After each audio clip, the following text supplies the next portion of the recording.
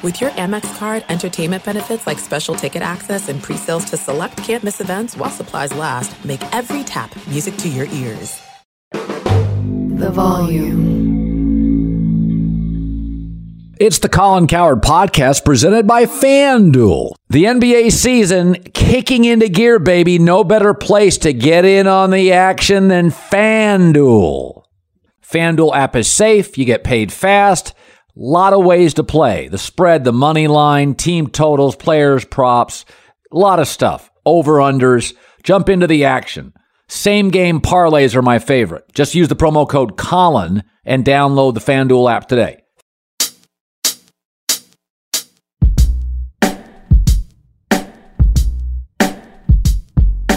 This is Prime Cuts, the best of the Colin Cowherd podcast. So a couple of things. I want to start by talking about the pay-per-view event. Jake Paul, the polarizing semi-boxer, certainly working hard at being one, was going to finally fight a real fighter, Tommy Fury. Now, Tyson Fury is a two-time heavyweight champ from Great Britain. Tommy Fury is more a model who can box a little. And so let me give you a story years and years and years ago. They opened up a casino in Vegas called the Paris, right? And it was a replica of the Eiffel Tower. And so I had a friend who's like, hey, let's go to, I saw it as we flew in, but he said, let's go so you can see this replica of the Eiffel Tower, and they've got a good restaurant inside. And I was like, all right, fine. And we went and I saw it, and I was impressed, by the effort. But once you saw the replica of the Eiffel Tower, there was really no reason to see the replica of the Eiffel Tower for a second time, okay? And that's sort of how I feel with Jake Paul, is that I thought the story was really fun. And as he was knocking out football players and washed up UFC guys or MMA guys, that was fun. I wanted to see him fight a real fighter. And I did. And it wasn't a great real fighter. It was Tommy Fury, who I'd seen 2 pieces of videotape of him fighting earlier, and he was mostly awful. And he completely controlled the fight. He was more refined, more polished. He actually had a jab. It was highly effective. He was confident. He really controlled the fight. I had 2 rounds going to Jake Paul, and one of them, the final round, because he briefly knocked down Tommy Fury for about half a second. Nobody ever really got hurt in the fight. But Tommy Fury's not athletic enough or dynamic enough to be a great fighter. His brother, right, is the 2-time champ. Tommy's just a pedestrian athlete, good-looking kid, great body, but doesn't have the power or the athleticism to be a great fighter. But he controlled the fight. And, there's a lot of really talented people out there. And they have a 2 handicap. They're not close to playing on the tour. They can go out with their buddies, shoot 1 under par, 2 under par. They're not close to being on the tour. Jake Paul is a big, strong, tough kid, hard worker, made a name for himself. I do think it is interesting when he fights recently retired football players or washed up mixed martial art guys. That's fun. Can he, we watched an NFL player for years. A tough guy retires, goes and fights Jake Paul. That's interesting to me. But watching him face boxers, it's like going to the Paris casino. All right, I saw it. It was kind of fake, and I'm done with it. And so totally supported Jake Paul, thought he would win the fight. And instead, the real boxer who'd fought real fighters was more refined, really kind of did whatever he wanted to. He landed significantly more punches than Jake Paul did. Jake Paul, remember the baseball player Adam Dunn? If Adam Dunn was a boxer, he would be Jake Paul. Would not hit for average, swing for the fences, and occasionally land. That's sort of Jake Paul. Combinations were not great. There's no real jab of note, kind of outclassed. But I love the effort. If he keeps fighting, that's fine. But, I'm done buying his fights. Unless he fights a really, really popular all-pro level NFL guy that retires. That would be interesting, maybe. So all of us, through the course of our journeys, our experiences is going to change our perspectives, right? Hopefully, you do something for long enough, it works, you keep doing it. It doesn't work, you move off it. And I'll give you an example of this. So when I first started dating my wife, Anne, she was an experimenter if we went out to eat. I would order the chicken parm, the New York strip steak, and broccolini. I would go with things I knew were going to be good. And my wife was a big gambler. She's going out with sea urchin salad with squid ink vinaigrette. And about half the time, she'd be eating off my plate. She's like, I don't really like it. And I said, if you're going to experiment at home and then just throw it in the trash and start over. I said, but when you go to a restaurant, especially in Los Angeles, it's like $150, $160 for dinner. Why roll the dice? Just go with something is popular. So I always go into a restaurant and I'm like, what's the most popular dish? Every restaurant has strengths and weaknesses on the menu, stuff they're really good at and really known for. And I order it. I could not tell you the last time I went to a restaurant and left unsatisfied. I just go with what I know is going to be good. I'm paying a lot of money for it. My wife, over the course of our relationship now, is a much more consistent restaurant orderer. She kind of goes with what she knows she'll like. Sea bass, whatever it is. Bolognese. And my point is, her mistakes or her misses, her frustration is probably a better word, changed her perspective and habits. And, the other day, I'm sitting there watching some footage from the media on the combine, the NFL combine. And I used to try to, for years and years, I've been doing this 30 years, try to guess if quarterbacks were going to make it, were going to bust. And over the last 2 years, I've really changed my perspective on this about trying to predict what quarterbacks are going to work. Last year's class and the class 2 years ago, I think I nailed completely. I thought Trevor Lawrence, Mac Jones, Zach Wilson, Justin Fields pretty much nailed that class. Nobody really knows about Trey Lance yet. We really don't know. My guess is it's not going to work, but nobody knows. It's not playing. But I've come to the conclusion after a lot of misses that here's how I look about all these first-round quarterbacks. In the last 10 drafts, we've had 30 first-round quarterbacks. We've only had 8 stars. 8. And in most instances, the stars have landed in the right spot with an offensive coach. Deshaun Watson with a Bill O'Brien, Patrick Mahomes. It helps with Andy Reid. Is that most of the time, maybe every 4th or 5th year, maybe twice a decade, there is a quarterback good enough, Trevor Lawrence, Andrew Luck, I believe Caleb Williams at USC, to overcome chaos. But 95% of them aren't. Of the last 30 quarterbacks taken, first round, it's a decade. 12 whiffs, 12 misses, 10 starters, but really need to be carried. Dak Prescott, Kirk Cousins, and 8 stars. And by the way, I'm giving Kyler Murray a star rating. I don't know. He's close. And so I've just, based on so many misses, not any individual miss, but I just don't think, with very few exceptions, any of these kids can overcome the Chicago Bears ownership and front office. I like Justin Fields. Trevor Lawrence would make it work. I don't think he's good enough to overcome the nonsense. They hired a defensive coach. Now we have a first-time GM. I've never liked the ownership. It's a defensive culture. It's a hard town to be a quarterback in. The media's tough. The weather's brutal. You're in a division with, Aaron Rodgers. And right now, Kirk Cousins and Jared Goff, you got to win some shootouts. Bears defense sucks. Offenses are good in the division. So that's how I look at this draft. And none of the quarterbacks who will go in the first round, C.J. Stroud, Richardson at Florida, Will Levis at Kentucky, or Bryce Young, none of them I think are good enough. None of them are all-star stuff. None of them are Andrew Luck or Trevor Lawrence or Caleb Williams.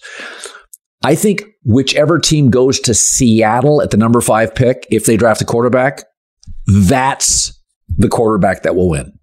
They have a Star coach, a star left tackle, a star running back, a star receiver, an ascending playoff momentum roster, cap space, and Geno Smith. So you don't have to start year one.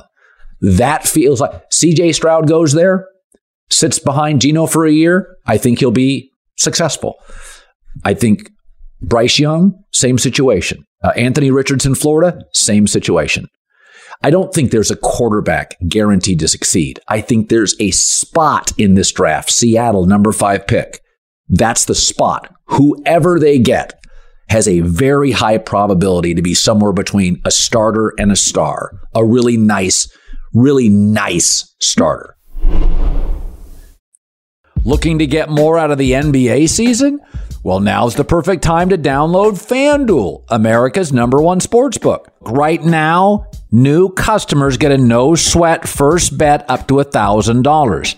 That's free bets back if your first bet doesn't win. The promo code is always Colin. FanDuel has tons of betting options. I like the same game parlay. Bet a little, win a lot. FanDuel's app is safe, secure, easy to use, and you get paid your winnings really fast. The no-sweat first bet up to $1,000. Promo code Colin. Make every moment more this season with FanDuel, an official sports betting partner of the NBA. 21 plus and present in Arizona, Colorado, Connecticut, Indiana, and Louisiana. Permitted parishes only. Michigan, New Jersey, New York, Tennessee, Virginia, or West Virginia. First online, real money wager only. Refund issued as non-withdrawable site credit that expires in 14 days. Restrictions apply. See terms at sportsbook.fanduel.com. Gambling problem, 1-800-NEXT-STEP, or text NEXT-STEP to 53342 Arizona, 1-888-789-7777, or visit ccpg.org/chat. Connecticut, 1-800-GAMBLER, or visit fanduel.com/RG. In Colorado, Indiana, Jersey, and Virginia, 1-877-770-STOP. In Louisiana, 1-800-270-7117. For confidential help in Michigan, 1-877-HOPENY, or text HOPENY 467-369 in New York, Tennessee. Red line 1-800-889-9789 Tennessee. Visit 1-800-GAMBLER.net in West Virginia. There are some things that are too good to keep a secret. Like how your Amex Platinum card helps you have the perfect trip. I'd like to check into the Centurion Lounge.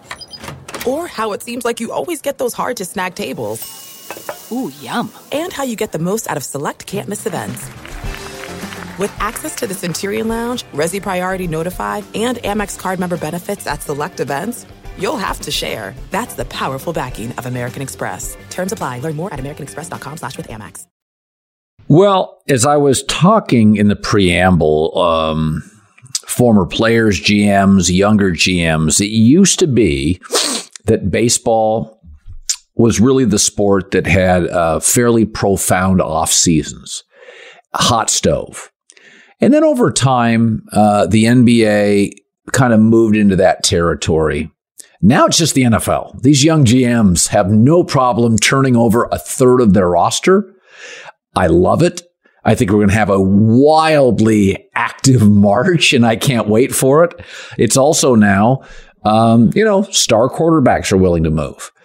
Russell Wilson, Matt Stafford, Tom Brady. With that, we bring in the volume's Mike Silver. So I want to address, even the week I was off, there were 3 or 4 stories. So Russell Wilson has denied it, but you and I had talked about it at some length on an earlier podcast that John Schneider, Russell Wilson, and Pete Carroll, it's a total power struggle. By the way, Pete Carroll and John Schneider had a little bit of one. Right? As I was told for years, Pete could sometimes cherry pick on the draft and kind of use some influence, and it would frustrate the scouts for the Seahawks. I was told that 2 times by 2 different people that had worked with Seattle. They loved Pete. So Snyder wanted a little more control and more money. He almost went to the Lions, remember? But when the story came out, I wasn't surprised by it. I also wasn't surprised that Russell Wilson immediately denied it. What was your take on the story? It had gotten really, really bad, and they kind of patched it together for that last season. Which, by the way, ended with Russell coming back, playing well, and beating an Arizona team that at the time needed to win to try to win the division and on the road. So it ended kind of nicely. But, there was a power struggle. And, John and Pete, look, for 2 people who didn't know each other and were matched together, they've had the model relationship. So there's been some push and pull. Maybe the front office wanted young players to play more, kind of your typical coach versus personnel philosophical divide. But they were very much aligned on, we think this has run its course with Russell. And Russell, in fairness, had tried to get out the previous year. I mean, it was dressed up as, hey, we're not asking for a trade, but we're going to publicly list 4 teams. So Russell kind of acted out and tried to get out. They patched it together. He got injured. It didn't go great. It was time for something to happen. And you have a relatively new owner, Jody Allen. She's been around, but hadn't been the owner for most of that time. And so did Russell technically go to them and say, it's me or them, or was it couched more as this can't go on the way it is? And so maybe that there's some defensibility there. But what I would say to all of it, though, is that it'd be one thing if we were hearing about this now and Russell had gone on and had a really good year with the Broncos and Seattle had kind of struggled to find its way. But the entire season, as seasons go, was a complete referendum on who was right and who was wrong, at least in the short term. Russell looked nothing like the guy we'd seen for 10 years. That Geno Smith was a Pro Bowler. It's kind of like year one of Brady Belichick. Like, I think it means Brady was the winner because he went to the Buccaneers and won the Super Bowl, and the Patriots, struggled. So, obviously it's never that simple, but, Russell, I think, is emotionally intelligent enough to understand what's riding on his and Sean Payton's potential partnership. That's his way back. And so maybe a lot of the convictions he had before have changed to, yes, Sean, that's a great idea. And Sean Payton has that credibility. And I think Russell Wilson has those feelings about him in the first place. And for the record, another story leaked this weekend late that the, upstairs office, second floor office for Russell Wilson was a distraction, was uncomfortable. And here's what I worry about with Russell Wilson. Seattle stuff leaked. Now Denver stuff is leaking. I say this all the time. The story isn't just the story. It's, why am I hearing about the story? Who's leaking it?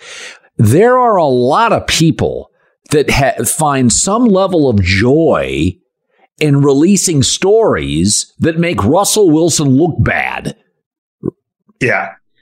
But first of all, I'm pro leak.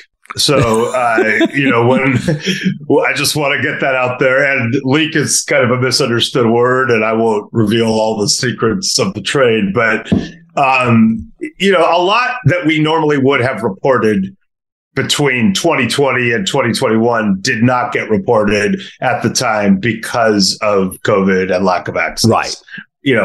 People like me were still, texting and calling and all that, but it's not the same as when you're around each other. So I think we're going to keep hearing about things from that period as time goes on. But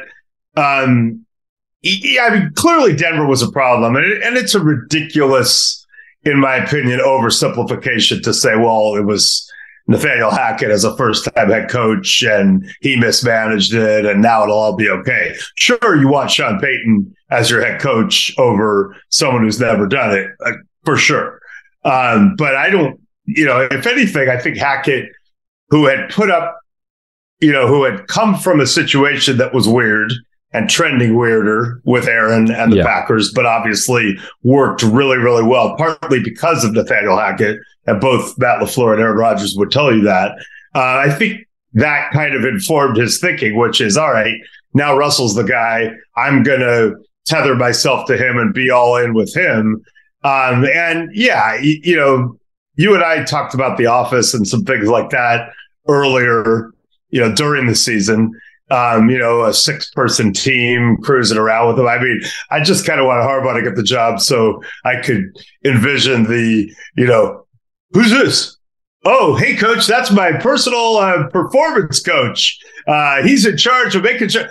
get out of here. That would have been fun. But, effectively, Sean Payton's going to do the same thing, which is, hey, buddy, you're a quarterback. You're my guy. We're going to be partners, but you're going to be at your locker and not in an office that's bigger than your head coaches. It's just a weird look. Yeah. Well, speaking of something that is a little bit of a weird look, the darkness retreat, which again, however people get right mentally, I'm for. I don't care. Want to smoke a joint? Hold on. I'm having a little darkness retreat. Oh, I see. Very clever there. There you go. Whatever it takes, whatever it takes. I do think there's enough credible reporting now. I thought when Aaron Rodgers said, I'm going to do this retreat and it'll get me closer to my answer, I thought, timeout. You got to have an answer after the retreat, right? You can't. It's like, honey, I'm going to go with some really cute girls to Vegas, and that'll get me closer to if I want to continue our marriage. Like, that's not the answer you got to get, right? Although, unless charitably, maybe like it's darkness retreat, ayahuasca. Maybe that's the doubleheader. And by the way, like, I agree with you. Whatever gets you through the night, and I totally respect Aaron's process on it. It's easy to make fun of. He offered the information, so people are gonna, have some fun with it. But I know that the Packers,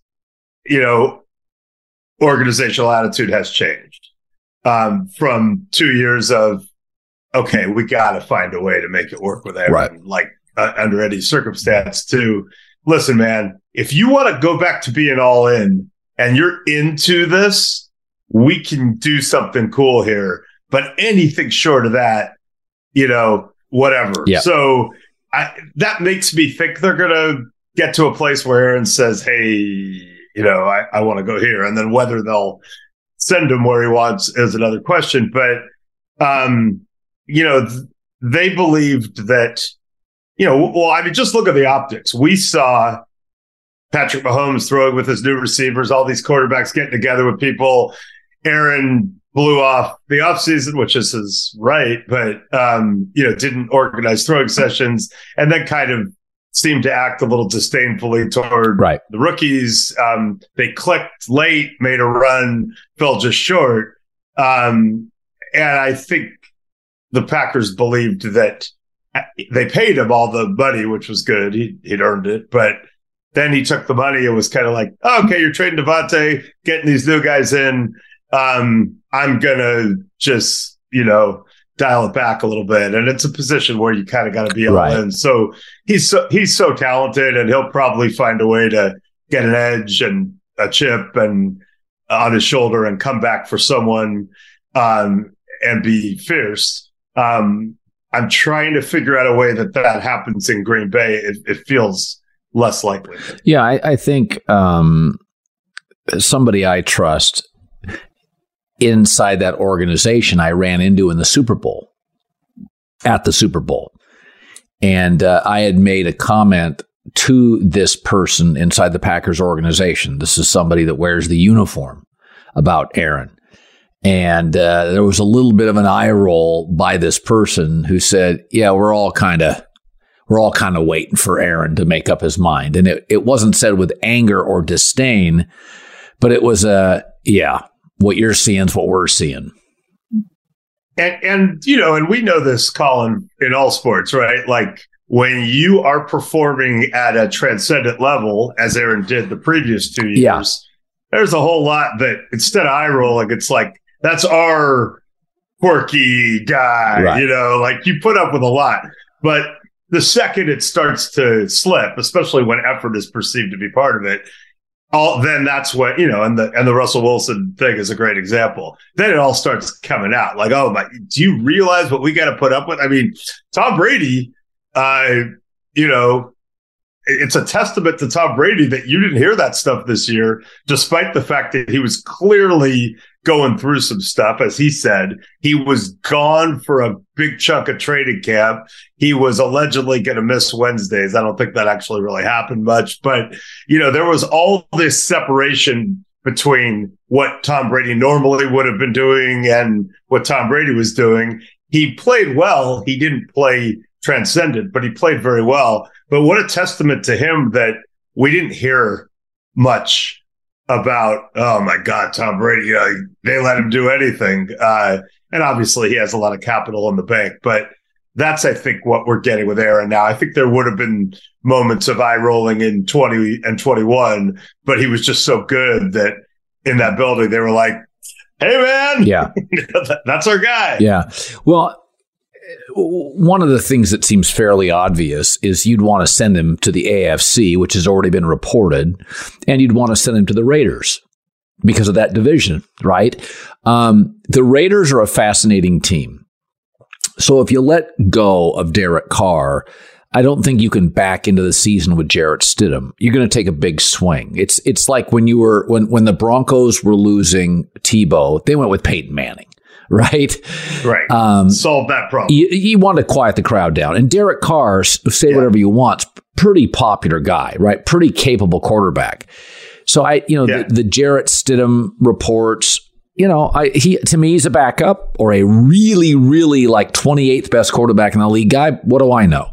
But I do think the Aaron Rodgers, I could see the Raiders saying, we'll give you a first, one of our fifths, a first in that division. That feels right for Aaron Rodgers. But I also look at Robert Saleh and the Jets, and I think, Mike, they're really behind the 8 ball here. They got real issues. And they hired Hackett as the offensive so coordinator. What? Give me a Raiders, Jets, Aaron Rodgers. Where do you land on that stuff? And by the way, let's throw the Titans in there. Yeah. I think that's a fair thought. So I think with the Raiders, if they make a move for Aaron Rodgers, that's ownership driven. I think if it was just Dave Ziegler and Josh McDaniels, based on what I know, they might poke around Aaron, but they're not thinking, hey man, that's the answer to our dreams at this point.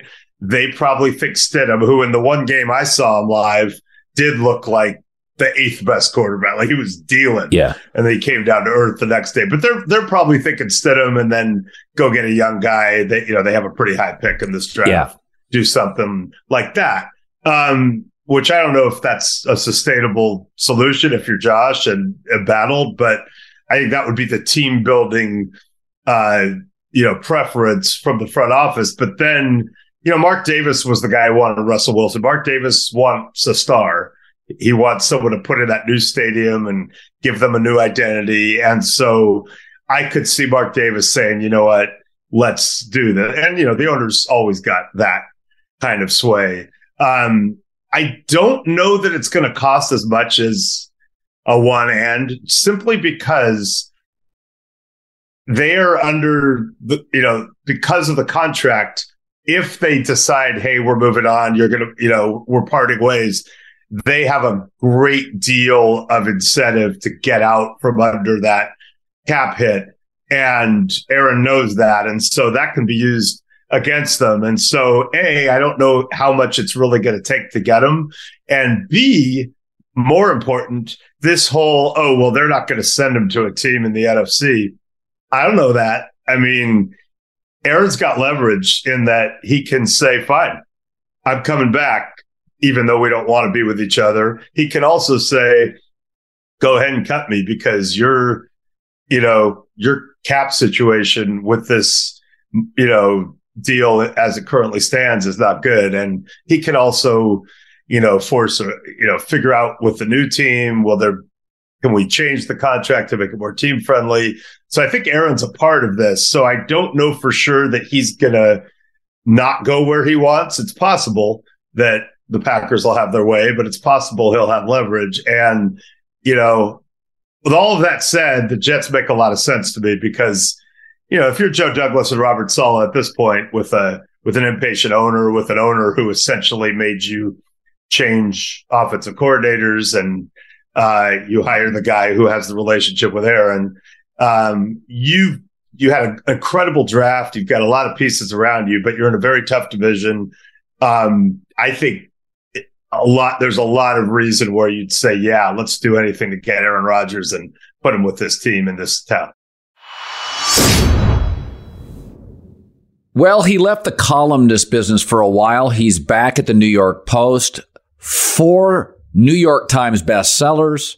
The last one we spent a great deal of time on was The Rise and Reign of Mike Krzyzewski.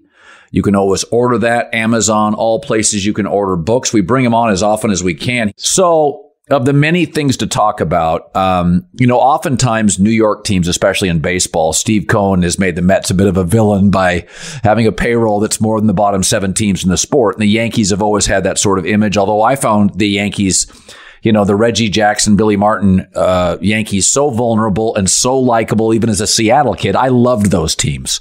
They always had quirky characters and real personality, despite even the owner was crazy. I find the Knicks incredibly likable. Thibodeau is an old school guy. Brunson got sent off by the Mavs. They didn't understand how good he was. The Lakers ran off Julius Randle because in a world of threes, he hits twos. And I got to tell you, I think they're going to knock somebody off.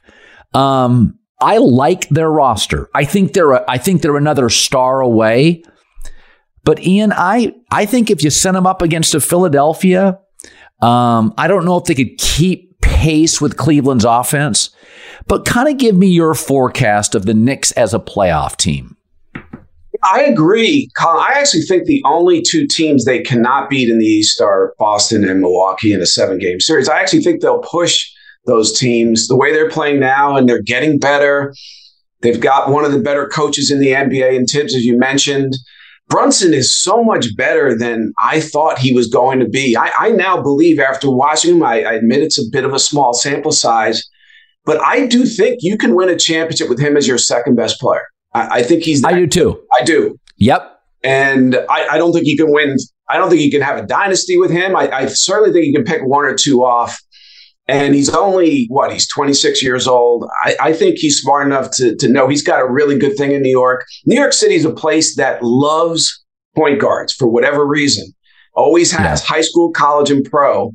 And yet the Knicks haven't had one long term who was really good since Clyde Frazier. So it's been a long time. And finally, the Knicks have a quarterback who can lead them consistently to the playoffs and maybe on some deep runs. I think they will beat Cleveland in the first round if that's the matchup. I wouldn't be surprised if the Knicks hurdle the Cavaliers and get that 4 seed and home court advantage in the first round.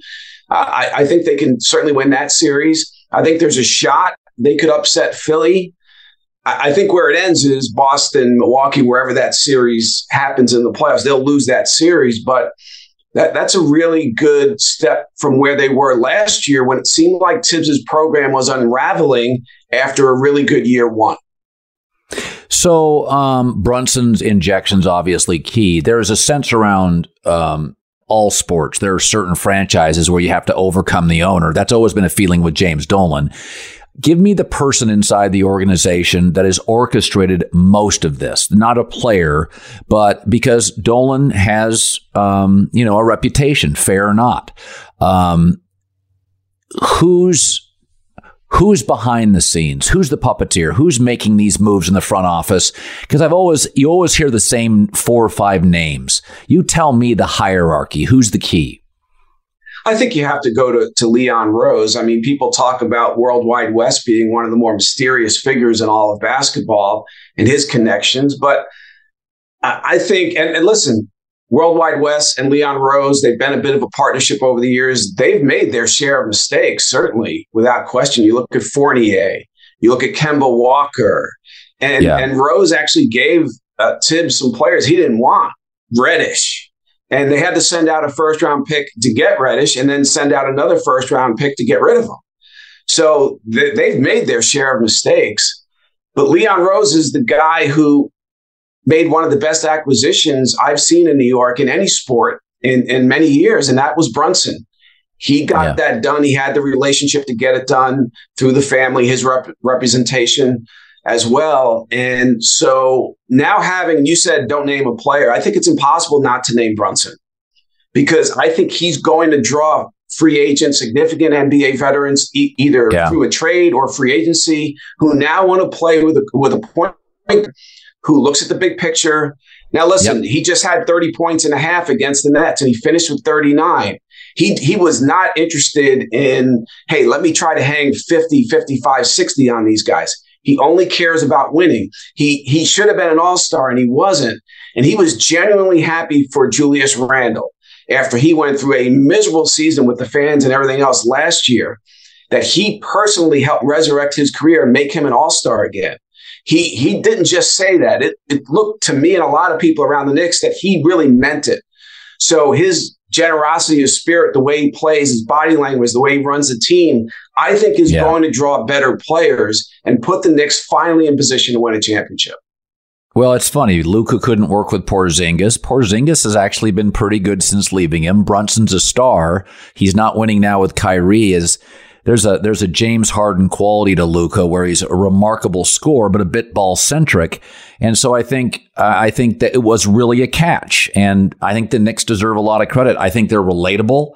I think they really, Julius Randle's a fascinating player. So I was in Los Angeles when he was a Laker. He comes out of Kentucky, and the league was really, transitioning to a three-point league. It was the beginning of the Golden State stuff. And I can remember having a discussion with somebody inside the Lakers, and they're like, he's going to make a really good player for somebody. We're not sure it's the Lakers. But you know what I'll give Julius Randle credit for? He mostly, knows what he is and what he's not. He has worked on his game. I think he's a lot better offensive player than the league thought he was going to be. I mean, he was a great high school player, very good at Kentucky. If I had never watched Julius Randle and I said, hey, Ian, his numbers are pretty good, describe him. How would you describe him? He did shoot, I believe it was 41% from three 2 years ago. Of course, a lot of that was empty gyms in the pandemic. And so some people subtracted from that performance from three-point range. But I think he's a guy who is a load offensively. And you're right. He's got a little bit of an old school game, but I think he's also given a lot of credit to Brunson for bringing him back. Remember last year, he fought with the fans. He fought with everybody. He had this great first year with Tibbs and helped really gave New Yorkers a gift really during the pandemic. The fact that the Knicks were competent again and just playing some winning basketball. It had been so long. I mean, really for the better part of 2 decades, the Knicks had been a dysfunctional product.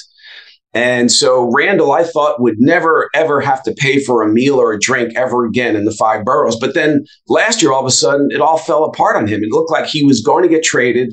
He was going to play and complain his way out of town. And then he came back this year. He worked out in the offseason. Brunson really helped bring him back. And listen, remember, Colin, when the Knicks signed him in 2019, after missing out on Kevin Durant and to some degree Kyrie, they had to apologize to their fan base. Steve Mills, then the team president, apologized for the consolation pieces that he signed because they were supposed to get Kevin Durant and maybe Kyrie Irving. And they struck out and lost out to the Brooklyn Nets. They get Julius Randle, who has done a lot for that organization, will continue to do that. And they basically had to apologize for signing him. So he's come a long way. And I think he deserves a lot of credit for the kind of bounce back he had off of last year. So I've said before is that I've always viewed the Maras as a reasonably good ownership group. Mostly pretty stoic. They stay out of the headlines. I don't think they're as impulsive sometimes as the Johnson family and the Jets. Or Dolan can be. I tend to think they're a little methodical. They gave Tom Coughlin, there was a couple of years it was pretty lean at the end. And then, listen, nobody would have guessed Coughlin out of Boston College would have been that good. They whiffed on some guys.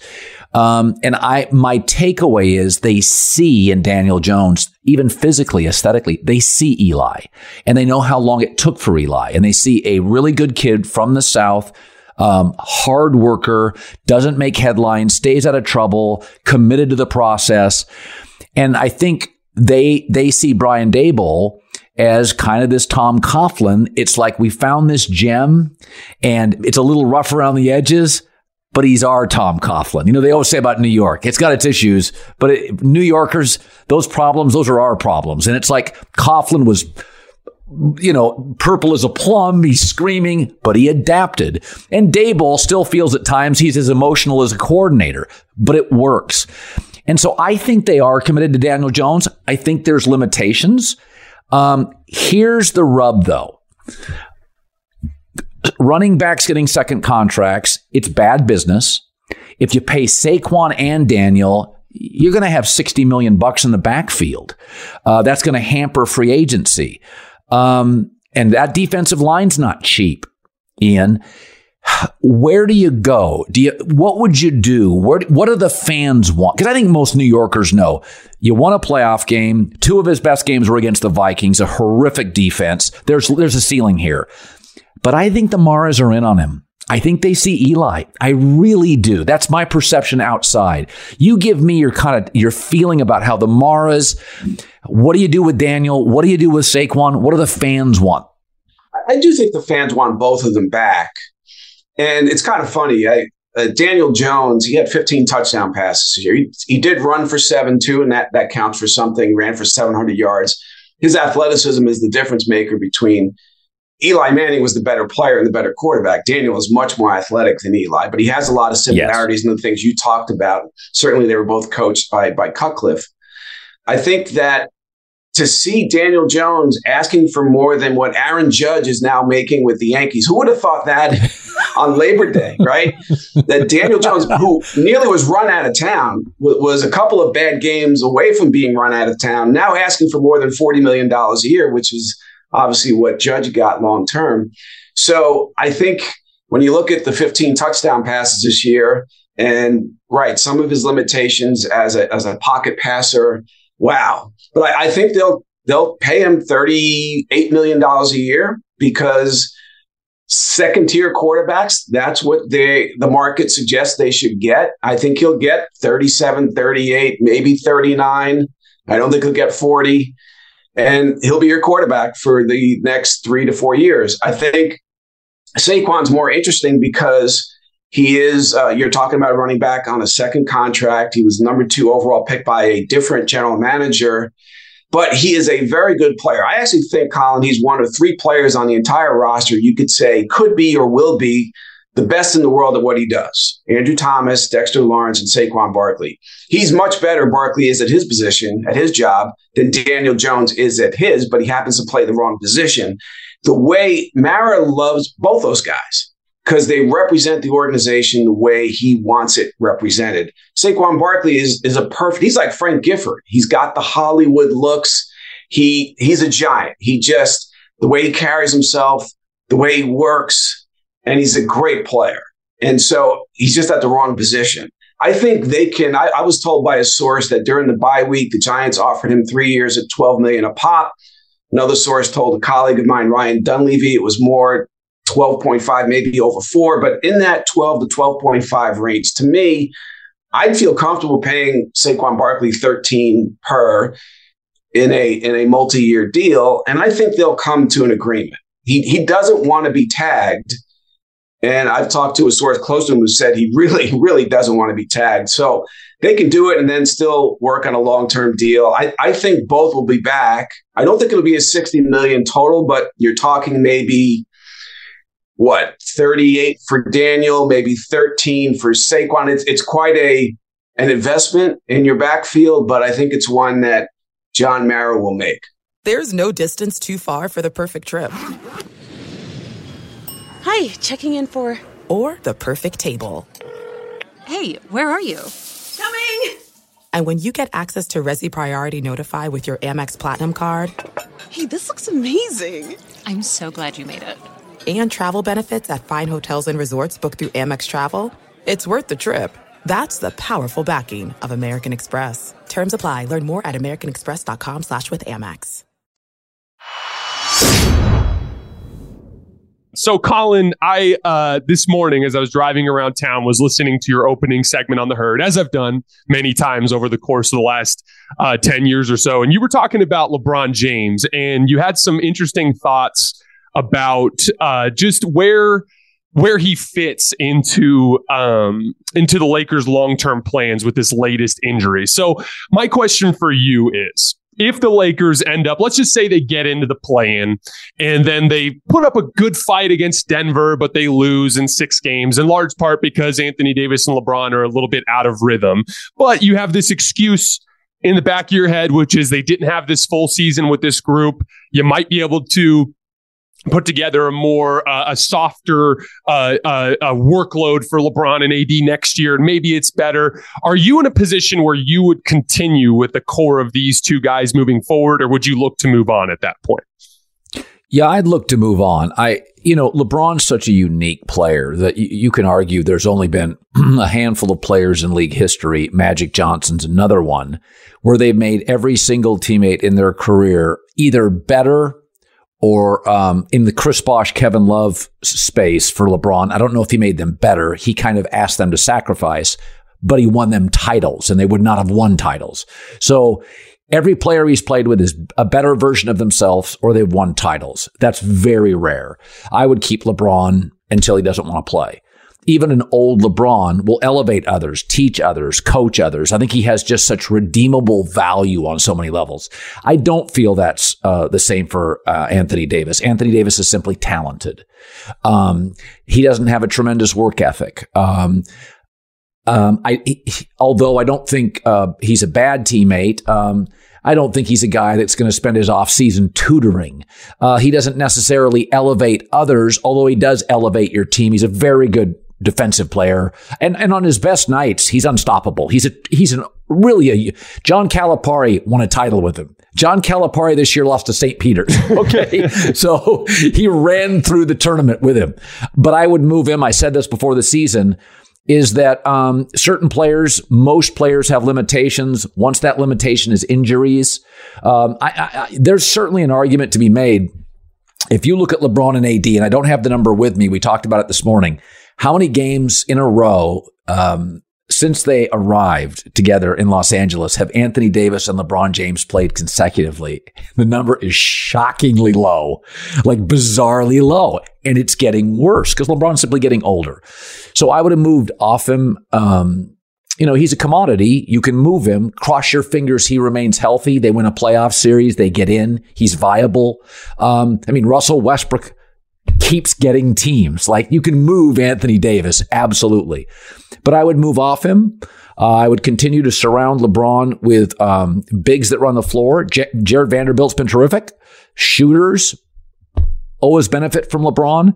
But Kevin Durant coming to the West feels like he's changed the West. Like, there were some obstacles for this Laker team. Right now, I feel the Suns will win the West. I really do. Yeah, Phoenix changes the math for everybody at this point. And the weird thing is, and this is the unfortunate thing, and this is what I was complaining about so much early in the season, was that this kind of felt like the last great chance to do something in the Western Conference if you were a team that was close, just because of some things like, the Luka Kyrie pairing. They're going to be able to address their front court issues in the summertime. They're a complete disaster in the front court defensively and on the glass. Phoenix, same sort of thing. They're going to have a lot of opportunity this summer to address some of their specific holes. Like Golden State and the Lakers are kind of in this interesting position where they were close enough to make more of an all-in move. And I feel like specifically with the Lakers, they were even more aggressive at the trade deadline than I expected them to be, but they paid a price for waiting as long as they did. And you know what's funny? Like Shams Charania reported today that this specific foot injury for LeBron was one that he actually experienced in January. And him and his team had a decision to make as to whether or not to shut him down or to continue and play on it. And he opted to play on it. And this is where, if I wanted to make the case for giving it one last go around with these two guys, I would put it based on the workload and the potential next year to keep that lower. So I wanted to share a couple of pieces of data with you. So first of all, this is Giannis's minutes per game over the last two seasons. two seasons, 32.7. Steph Curry over the last two seasons, 34.5. Nikola Jokic over the last two seasons, 33.5. LeBron James over the last two seasons, 36.7 minutes per game. And in addition to that, he's had multiple extended stretches over the last 2 years where Anthony Davis has been hurt and he's had to carry limited rosters by himself to float them in the standings, which he did this year, by the way. The only reason they still have a chance to make the play-in is because of the quality of basketball that LeBron played over the course of the end of December and January here in early February. He carried them to this point. So I guess the case that I would make is I'm a huge believer in the LeBron Anthony Davis ceiling. You saw what it looked like again on Sunday. When the two of those really hit the Jets, they can win rock fights and they can win with skill, which is such a unique capability of those two. That's why they have the high ceiling that they have. So the way I'd look at it is if Anthony Davis can finish this season healthy and playing at an MVP level, which he's got a golden opportunity here over the course of the next few weeks without LeBron to demonstrate that. If he demonstrates that, I look at it as next year, you might be able to limit their minutes, keep them both around 30 to 32 minutes per night, sit them out back to backs, and do all the little things that keep the workload lower to where you don't need them to carry as much as they've done over the last 2 years, which I think has directly led to the injuries that they've been dealing with. So I would give it one last chance if Anthony Davis finishes the year healthy. But Anthony Davis could not finish last year healthy. The year before that, he was awesome against the Suns for 2 games, and then he broke down again. If he breaks down again, I think then it enters a simple risk-reward proposition where it's foolish to plan your franchise around a star player in his 20s who literally cannot finish a season healthy. When we presented that idea in our last show, a lot of people kind of framed it as we want to trade AD. No. We believe in what AD can do when he's healthy. He demonstrated that for us over the course of the last few games. It's the health. That's all it is. If he can't finish the season 3 years in a row in his late 20s, what makes you think that's going to get better in his 30s? That's just bad management at that point. It's bad planning. So I would say, regardless of what happens down the stretch here, as long as AD is healthy, I'd give it one more shot. But then, if they break down again at that point, then you have to start looking to move in a different direction. I was talking about this today. I really like Miami in close games. I think they lead the NBA in 13 one bucket wins. I don't love, Bam and Jimmy Butler are very good players. Great coach, great defense, great crisis management, excellent situationally. They're kind of the opposite of the Sixers that are Doc's not great situationally. They're sloppy. Last night they had 20 turnovers. I don't trust Harden late in games. Even though he's had a good season. There are these cultures of smart people. I think Miami is a less talented version of Golden State. In a 7-game series, they're just going to win more possessions. They're going to be better late in the shot clock, late in quarters, late in sets. So if Golden State is one of those play-in teams, that's my pick. I don't buy into Denver. Jokic is going to probably win a third MVP. It's weird. There are players that I can really like in the regular season, but I don't trust them in the postseason. And there have been in my lifetime watching players that I love as scorers, but I don't love them as players. Zach LaVine's one. He's an explosive, dynamic player. I don't think he's a winning player. I don't think Westbrook's a winning player. I never thought John Wall was a winning player. I never thought Carmelo was a winning player. I just think they're great players.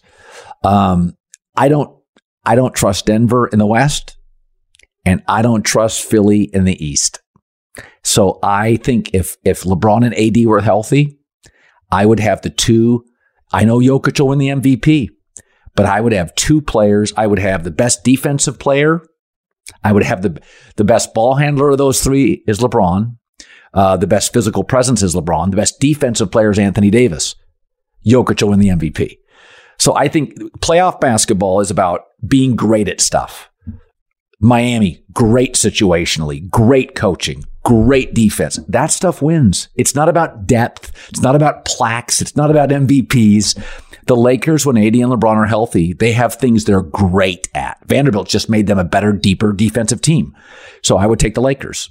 Yeah, you know what's interesting is Denver fans in particular are particularly sensitive about this. And I think it's the classic small market thing.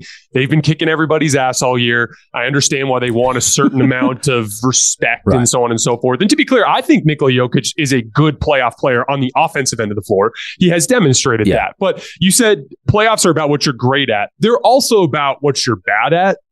And specifically with Denver, they have a couple of entry points on the defensive end of the floor. With Michael Porter Jr., he can struggle a little bit defending on the perimeter. Nikola Jokic, when he gets out onto the perimeter, can struggle a little bit. He's actually struggled a little bit with rim protection this year, which has been an issue that has risen as of late. So, like, the way I look at it, like, I believe Denver can win. They absolutely have a chance. But we're sitting here and we're looking at the bigger picture, and we're looking at Milwaukee, and we're looking at Boston, and we're looking at Golden State. We're looking at all these teams that we have as other options. And would you pick the team that has not won an NBA championship and has glaring entry points on the defensive end that we've seen time and time again in NBA history get exploited? I just don't think they're as safe as a bet compared to some of the other teams that we have elsewhere in the league. I don't think that's an insult to Denver. They're a great team. I think they can win it. I just think that Phoenix is every bit as capable of winning it. I think Golden State is every bit as capable of winning it. And I still think the Lakers and Clippers have an outside chance. On that note, let's move on to the Clippers. So we've had 2 games with Russell Westbrook in a Clippers jersey. And I actually think he's been pretty solid so far. Ty Lue did pay the I played Russ in crunch time tax in the Kings game when Russ lost Malik Monk on the game tying shot and then spent the entire overtime period as the Kings just double teamed off of him and just went at Kawhi and Paul George everywhere on the floor. So there have been some issues, but I do think you've seen an obvious basketball fit that wasn't there with the Clippers. Specifically, he's pushing the pace, which is the thing that team desperately needed to do. And one of the things that's been kind of sneaky good is they run a switching defensive scheme as opposed to the Lakers who ran a lot of drop coverage where they were asking Russ to chase guys over the top of screens. And so in switching schemes, he ends up on bigger players a lot. And Russ is actually one of the better switching guards that we have in the league because he's so competitive. He takes that personally when you try to attack him, and he's so big and strong. And he's very good technically at fronting the post, which is something he does a great job of in those switches to prevent that post entry. And so he's been a good piece for them on the defensive end. And then one of the sneaky subplots here too is Kawhi and Paul George actually prefer to operate off the ball. They are like guys that are like, let me get to my spot, let me fight for position, then you throw it to me and I can go to work. So there's been kind of a natural offensive synergy there. The lineup data is a little skewed because Russ, unfortunately, that first shift against Denver, the Denver starters just beat the heck out of them for, I think they went up 24-8, which has kind of skewed the data. But I think it's been pretty good so far. So my question for you is, what have you thought so far about Westbrook in a Clippers jersey? I'm not a fan of Westbrook. I think if you can avoid using him in situational basketball late in the quarter, like a 3 minutes to go, I don't want him on the floor. But he's productive. He pushes the pace. He gives you great minutes. He gives you great energy. I mean, even with the Lakers, there were moments. Was it that Celtics game? There was a big Laker game I was watching, and he had a tip in at the basket, and he just out of control flies in it, tips it in. And I'm like, that's Westbrook. In the regular season, not everybody brings energy. Not everybody is equally rested. You saw it last night. The Celtics were completely flat against the Knicks. First quarter, Tatum's awful. Brown's out. They're done. You know, it felt like a first round of the playoffs for New York at Madison Square. They just came out on fire. And so I think the Clippers, because Kawhi, I don't like when Kawhi, the offense runs around him. I'm a believer. He's way better off ball. And so I think Westbrook fits better. LeBron is so great with the ball. Kawhi's better off it. Paul's better off it. So I think he's a better fit. And again, 20 games left. You can get 30 minutes a night from him. Just get him out of spaces. It's in football. Some guys are great in the red zone. So, you know what I mean? There are third down backs, right? Mm-hmm. They're not power backs. It's okay. Most athletes are, even the good ones, are situational. Jason Tatum is usually always good. That's very unique. So I think when you keep him out of those spaces, they've got a lot of depth. He's fine. But I thought when he came to the Lakers, I remember saying at the time is I think it can work. He can't play off ball. But LeBron and AD get hurt. He'll give him 34 minutes a night. And he had games. He had moments. But because of LeBron's ability to control the tempo and pace, he got in the way. I think there's going to be moments. He's exactly what they need. Give him the ball. Let him burn the tempo. Get up the floor. I'm a total believer in what you said. I think both Paul and Kawhi are terrific in the wing off the ball. Whenever the offense goes through Kawhi, it can be effective. Aesthetically, it doesn't look good. It feels like a struggle. Because Kawhi is so great, it can be effective. It never looks good. It always looks stilted. So, and I don't want a guy that plays only 3 out of 4 nights, doesn't play back-to-backs. I don't want him running my offense, right? I'd rather have him off ball. So I think Westbrook's okay for them. Just keep him out of a game with 4.5 minutes left if you're tied and it matters.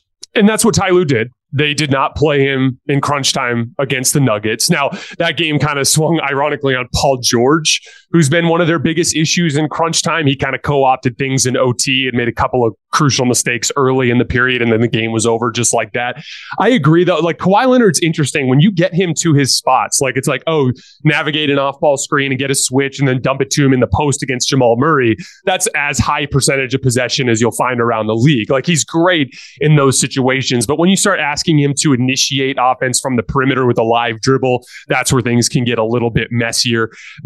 This is my big concern with the Clippers, Colin. This is a wild stat for you. Did you know that they've lost 13 out of 15 games against the Denver Nuggets dating back to the bubble? That specific matchup is so in their head. The Nuggets in particular are very, very good at beating their switching scheme by getting the ball to Jokic in their spots, and there's a little bit of a mental advantage there, kind of like you've seen even with Boston and Golden State, like you've talked about. So that's kind of where. The thing that severely limits the Clippers' chances of getting out of the Western Conference is you'll probably have to go through Denver, and I just don't think they can win. Yeah. Their best bet is that someone like the Lakers or the Warriors ends up getting that 8 seed. It can knock the Nuggets out before they even have to see them. But that specific matchup is an issue for them. They just got to get everything clicking at the same time. Right now, Kawhi's peaking. They're integrating Russ, and it's going well. But Paul George is having some struggles, and Norman Powell's starting to struggle a little bit. There's a bunch of little pieces there that they just can't get aligned, but they're one of those teams just like the Lakers where it's if they're healthy and you catch them in the right matchup, they're capable of beating anybody. And that's just the Western Conference right now.